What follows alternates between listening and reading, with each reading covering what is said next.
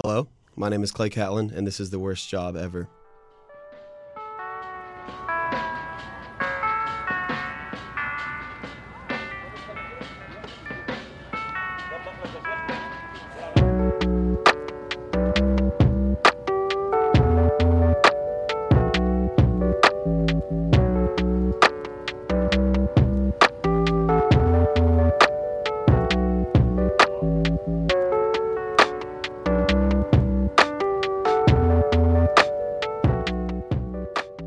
Welcome to the first episode of The Worst Job Ever, where we will look through history to discover the most dangerous, unpleasant, unsanitary, and bizarre jobs that human beings have ever worked.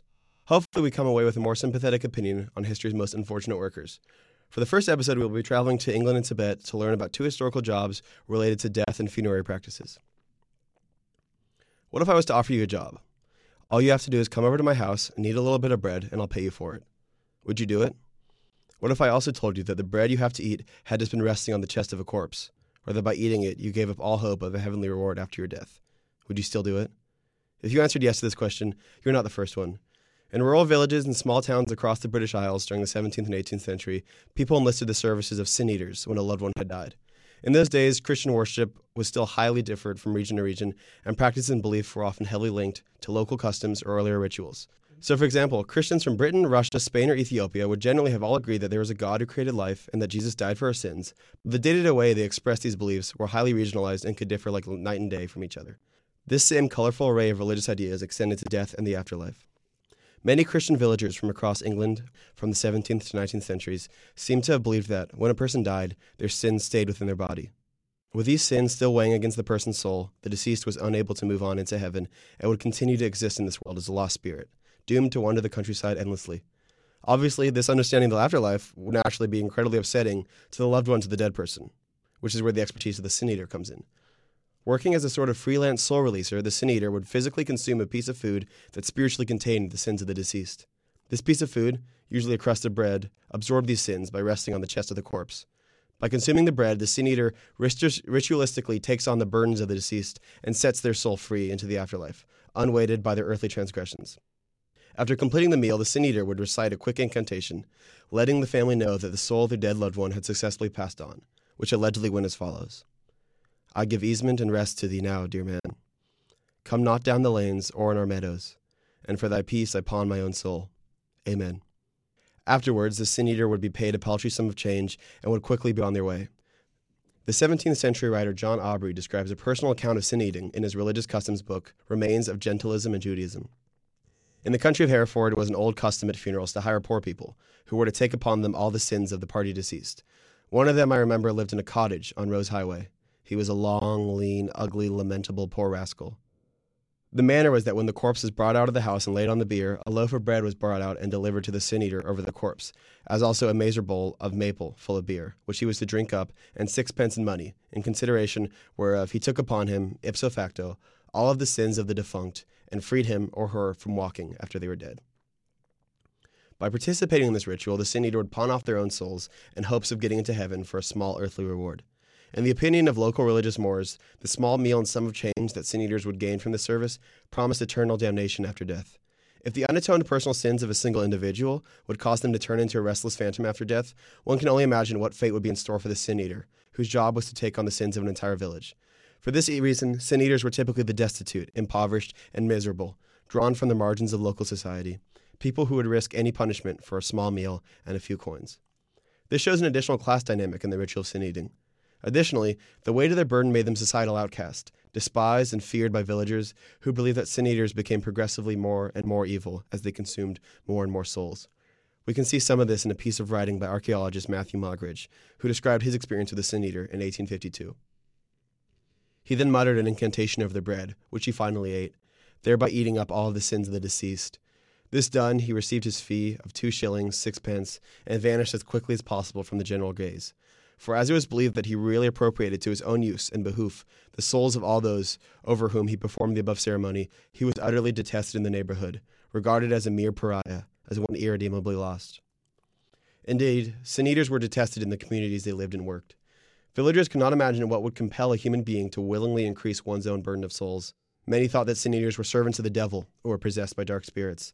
This is tragically ironic, considering that local religious customs holds that the actions of a sin eater was the only way to send souls of deceased neighbors, friends, and family to paradise, saving those who would normally be cursed to wander the earth due to the weight of their own transgressions. A 1911 entry in the Encyclopedia Britannica described the practice of sin eating, giving us context to the hatred and fear villagers felt towards sin eaters.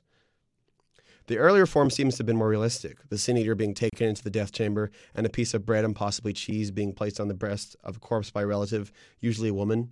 It was afterwards handed to the sin eater, who ate it in the presence of the dead. He then handled his fee and at once hustled and thrust out of the house amid execrations and a shower of sticks, cinders, or whatever missiles were handy. Sin eaters provided an incredibly important service in the process of burial, mourning, and consolation in British villages. They gave families the comfort of being able to move on, knowing their loved one was now living forever in the kingdom of God, perfect, innocent, and without sin. They could sleep easier knowing they had done the right thing, knowing that that night, as they slept, the soul of their dearly departed would have passed on from the struggle and ugliness of this world. Conversely, in their minds, the sin eater would now be infected with another sinner's heavy burden, pushing them one more step away from society and God, and one step closer to darkness, perversion, and inevitable hellfire. Perhaps the sin eater reveals a bit about how we as humans think about sins. We want our loved ones to go to heaven, to find their eternal reward, but do we really think they deserve it? Can we ever feel sure about our own fate while being weighed down by our evils? How terrible do we think our own sins to be that the only ones who would willingly take them on are agents of evil? As for the sin eaters themselves, their existence raises an interesting but tragic question. Would we give up on our heavenly reward for a little more time on earth? True, some sin eaters surely did not believe that what they were doing was anything more than getting paid to eat some bread and drink some beer, likely laughing at the superstition of local people in the same way that learned gentlemen like Aubrey and Moggridge did. But some, perhaps only a few, must have felt the extreme gravity of what they were doing. Perhaps a bit of money could keep the child of a sin eater from the brink of starvation. A sin eater might be a worried parent, hoping that through their blasphemous occupation their children could reach adulthood, find better lives for themselves, and perhaps arrive at the heavenly destination that they were doomed to never reach. Taking on someone else's sins could mean another day with a dying parent, or another night in the arms of a sick lover. Can we say we wouldn't do the same? Sin eating obviously died out as religious conventions reached distant villages. The last sin eater, a folk hero named Richard Munslow, allegedly died shortly after the turn of the 20th century. Local legend claims Munslow, unlike most sin eaters, was a wealthy farmer whose life was ruined by the death of his children and began sin eating in the hopes of allowing as many souls as possible to reach heaven, sacrificing himself in the process. Munslow is romanticized today as selfless, compassionate, and deeply faithful. And his modern legacy ensures that, whether he existed or not, public opinion across the UK on the lives of sin eaters has been positive and sympathetic. Modern scholars believe the custom's origin could lie in pre-Christian funerary practices or in the biblical ritual of the scapegoat. Historical funerary meals similar to sin eating can be found across the world, although most are highly different than the British version, and entail family members eating a meal to take on the positive attributes of a dead loved one, rather than a stranger eating a meal to take on their sins. Over the next few days, I hope that you think of the sin eater. Somebody should be.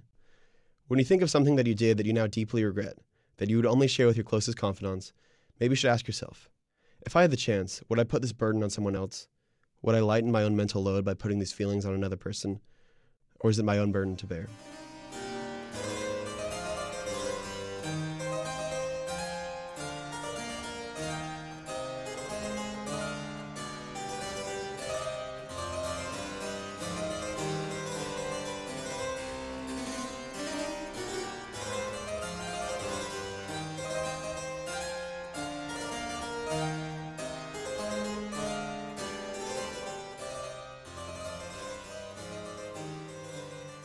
Our other job for this episode takes us across the world to Tibet.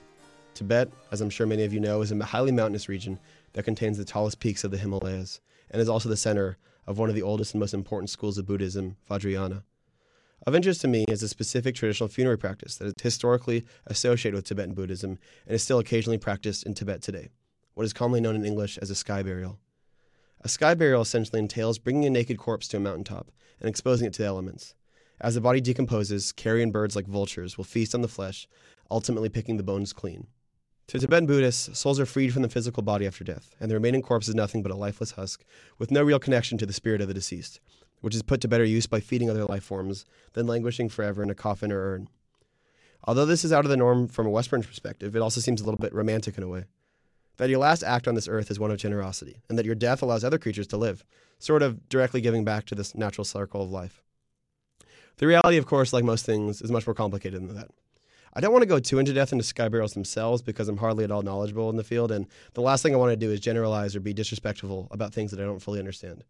What seems agreed upon is that the practice of sky burials are first historically recorded in 12th century Buddhist texts, and they likely emerged both because of Tibetan Buddhist beliefs about death as well as Tibet's physical characteristics. Most of Tibet is too elevated for trees to easily grow, making lumber scarce and cremation not viable. Also, Tibet's rocky, frozen ground does not allow for deep digging, making ground burials also not viable. I should also clarify that what I'll be talking about are official ceremonial sky burials known as yator. This distinction is important as, for most of Tibet's history, people lived in remote villages or practiced nomadic lifestyles.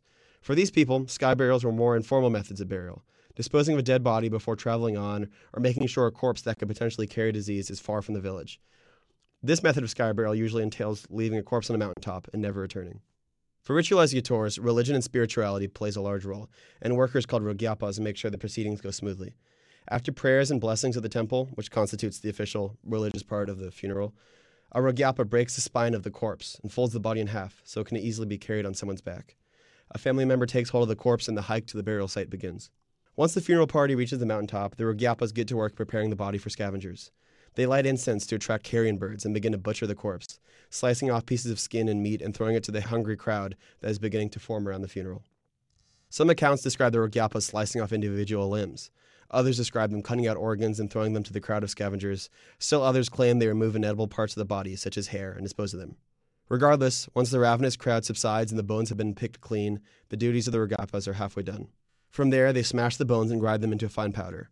The resulting bone dust is then given to the less aggressive birds, like crows or ravens, to eat. Once nothing corporeal remains of the body, the job of the rogyapa is officially done, and the funeral party descends back down into the village.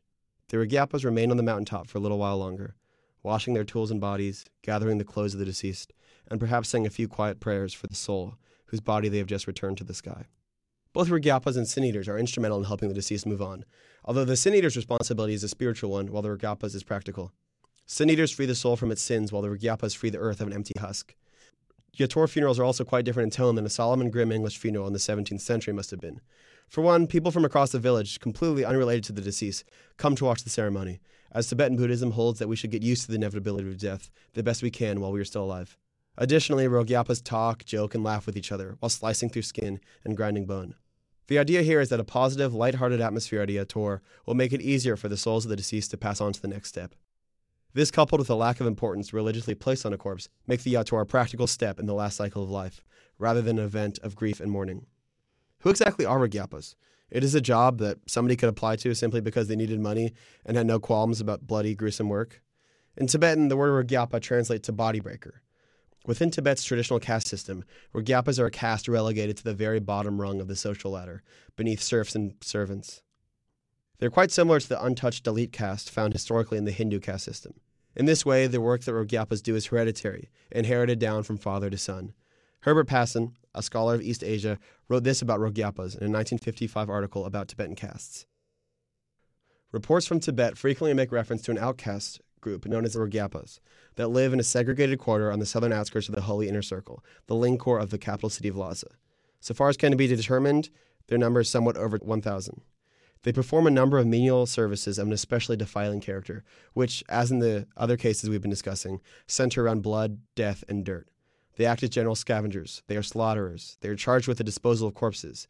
They have the responsibility of cleaning carcasses of dead animals from the streets and public places. Their remuneration comes from the fees for their services, as well as from begging, in which they seem to have special rights. They can also be called upon to search for escaped criminals. Criminals and vagabonds who can not be returned to their original home are often assigned over to the charge to live in their community. Although Passon's text should be taken with a grain of salt, we see in other sources as well that just like the sin eaters, rogyapas are pariahs from the rest of society.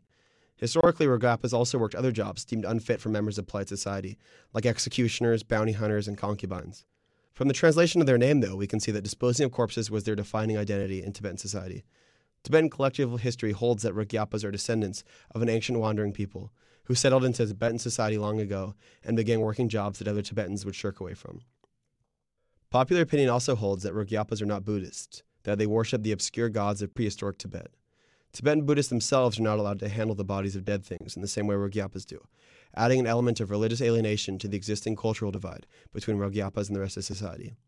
In the villages that they live and work, locals often regard Rugiapas as spiritually polluted because of their line of work, as well as having the ability to pollute others by their presence. For this reason, Rugiapas live on the outskirts of villages, separated from the distrustful residents whose bodies they prepare to move on from the material world. In this dichotomy, they are both part of the community as workers who do an important service that no one else is trained or willing to do, as well as not part of the community, as ancient outcasts whose work corrupts the human spirit. There does, however, seem to be a sense of community shared between Rugiapas. They work and live in groups with one another, and their hereditary status likely means that rich family ties and connections color everyday life for them. While they work on lonely mountaintops, slicing human skin and flesh to an audience of interested onlookers and ravenous birds, perhaps they joke and laugh with each other, knowing that tonight they will be a little bit richer and happier for all their labor. As they smash human bones and grind them into dust, perhaps they take pride in knowing that, unlike so many of us, they are active participants in this endless, eternal life cycle that runs through nature.